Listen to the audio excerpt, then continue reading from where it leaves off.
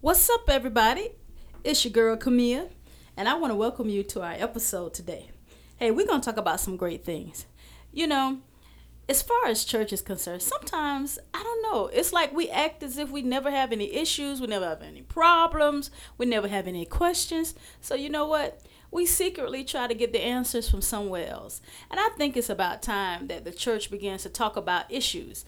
Just because I love the Lord, just because I'm a Christian, it doesn't mean that I don't have questions or even sometimes issues. So, what we want to talk about today is what shapes our attractions.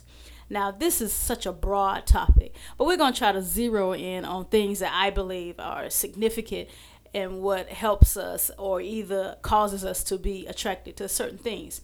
First of all, I want to let you know that all our attractions, appetites, whatever we like, is in our soul. That's right, it's in your soul. And you're probably wondering, what are you talking about, Camille? Well, our body is made up of a soul and our spirit. So, but it is in the soul where we decide what we like. You know what? I'm talking about simple stuff like whether you like ketchup on your hot dog or whether you like mustard on your hot dog. See, me, I like mustard on my hot dog. I think ketchup is just for hamburgers. But guess what? That's coming from my soul. That's right. Even our attraction to just different things that we like. Colors. Some people like purple. Some people like blue. Some people like green. All of that is in your soul. So when it comes to being attracted to people, that's in our soul too.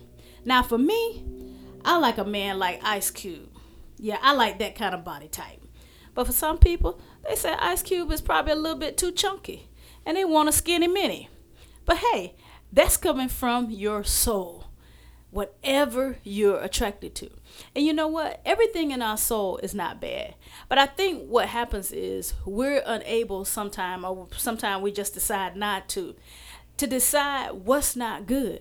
Because in that soul, it's not only good things, but in that soul also can be some wicked things. You know, thoughts. We know that the Bible tells us that what we have to do with thoughts. It says that we have to bring them down. And the reason why we have to do that is because anything that's going to exalt itself against the knowledge of God places us in a compromising position. So we have to do what? We have to tackle those thoughts that are against God and get rid of them. Because let me just tell you the truth. Just because we love the Lord, it doesn't mean we're not going to have some thoughts that are not godly. Just because we go to church, we're there every time the door opens, it doesn't mean that sometime we're just going to have some bad thoughts. Listen, have you ever been in church service and you had your hands lifted up and you were really worshiping God, and all of a sudden, boy, this thought came to your mind? This whole scene that had nothing to do with church came to your mind. Well, I'm telling you the truth. I've had some of those moments. And you know what? Right then and there, I had to cast that thought down and bring my mind back. And I think what we really need to do, this is something that we have to practice. It does just come natural. It's not that, we're going to conquer every thought that's not of God right away. But it's something that we have to practice. And I want to talk about the soul and some of the things that I believe that are in the soul that causes us sometime to not maybe be able to work and do some things. Now, one of the things that's in the soul, our soul never forgets trauma. If we've experienced any kind of trauma as a child, the soul never forgets that. If we've experienced trauma as an adult, it never forgets that. And if we're really thinking about a lot of the times why we have an issue with forgiveness is because the soul doesn't want us to forgive. It keeps bringing that thing up. It keeps rehearsing that. And even sometimes when we think we've forgotten it, if we come in contact with anything that's even remotely close to what we've already experienced, it's like the soul brings it up again. So those are some of the things that we have to learn how to practice. Now, some people say that their soul is their conscience. And you know what? That can be good or bad. And this is why it's so important that we feed our spirit, because our spirit is supposed to be in control of our soul. You know what? When I was a little girl, I used to hear it all the time. They used to say, work out your own soul salvation. Now, I didn't really know what that meant, but as an adult, I now know what that meant. What they meant was, even though we were saved or a Christian, we were going to have to work out the things in our soul. Now, you probably can say that you have never heard anybody say, work out your spirit. Yeah, because it's not the spirit that's giving us trouble, it's what's in that soul. It's the appetite, it's what we desire. So we'd have to just ask the Lord, to really help us. Also in the soul, some of the things, the soul never forgets hurt. It never forgets those times, like, for instance, if you've experienced any type of level of abuse, if you've experienced any type of level of distrust, the soul grips on those things. And I don't know about you, but have you ever experienced working with people and you always felt like you had to walk on eggshells? Well, the reason why is because they have damage in their soul that's never been taken care of. And you're like, I don't ever know when that person is just going to go off. And so you never know what you can say. And sometimes you may say something and you think that there's absolutely nothing wrong with what you said. But to that person, it's very offensive. And the reason why is because there's a hurt there that's in that soul that has never been taken care of. So I just want us to know that a lot of the things that we go through, it's in our soul. And I found out, for me, it's like I have to go through a soaking. And what I mean by that is a time that I spend with the Lord. Because listen, I want you to know there is nothing that can heal the soul like the presence of God. And even counseling. I suggest to many people that I believe that counseling along with Jesus is the answer. Sometimes a church, we don't believe that people, should get counseling. And, I don't understand why. We start to talk about they don't have the faith, and they should just pray, and they don't need these extra things. Well, listen, we don't tell people they don't have the faith when they're taking high blood pressure medicine.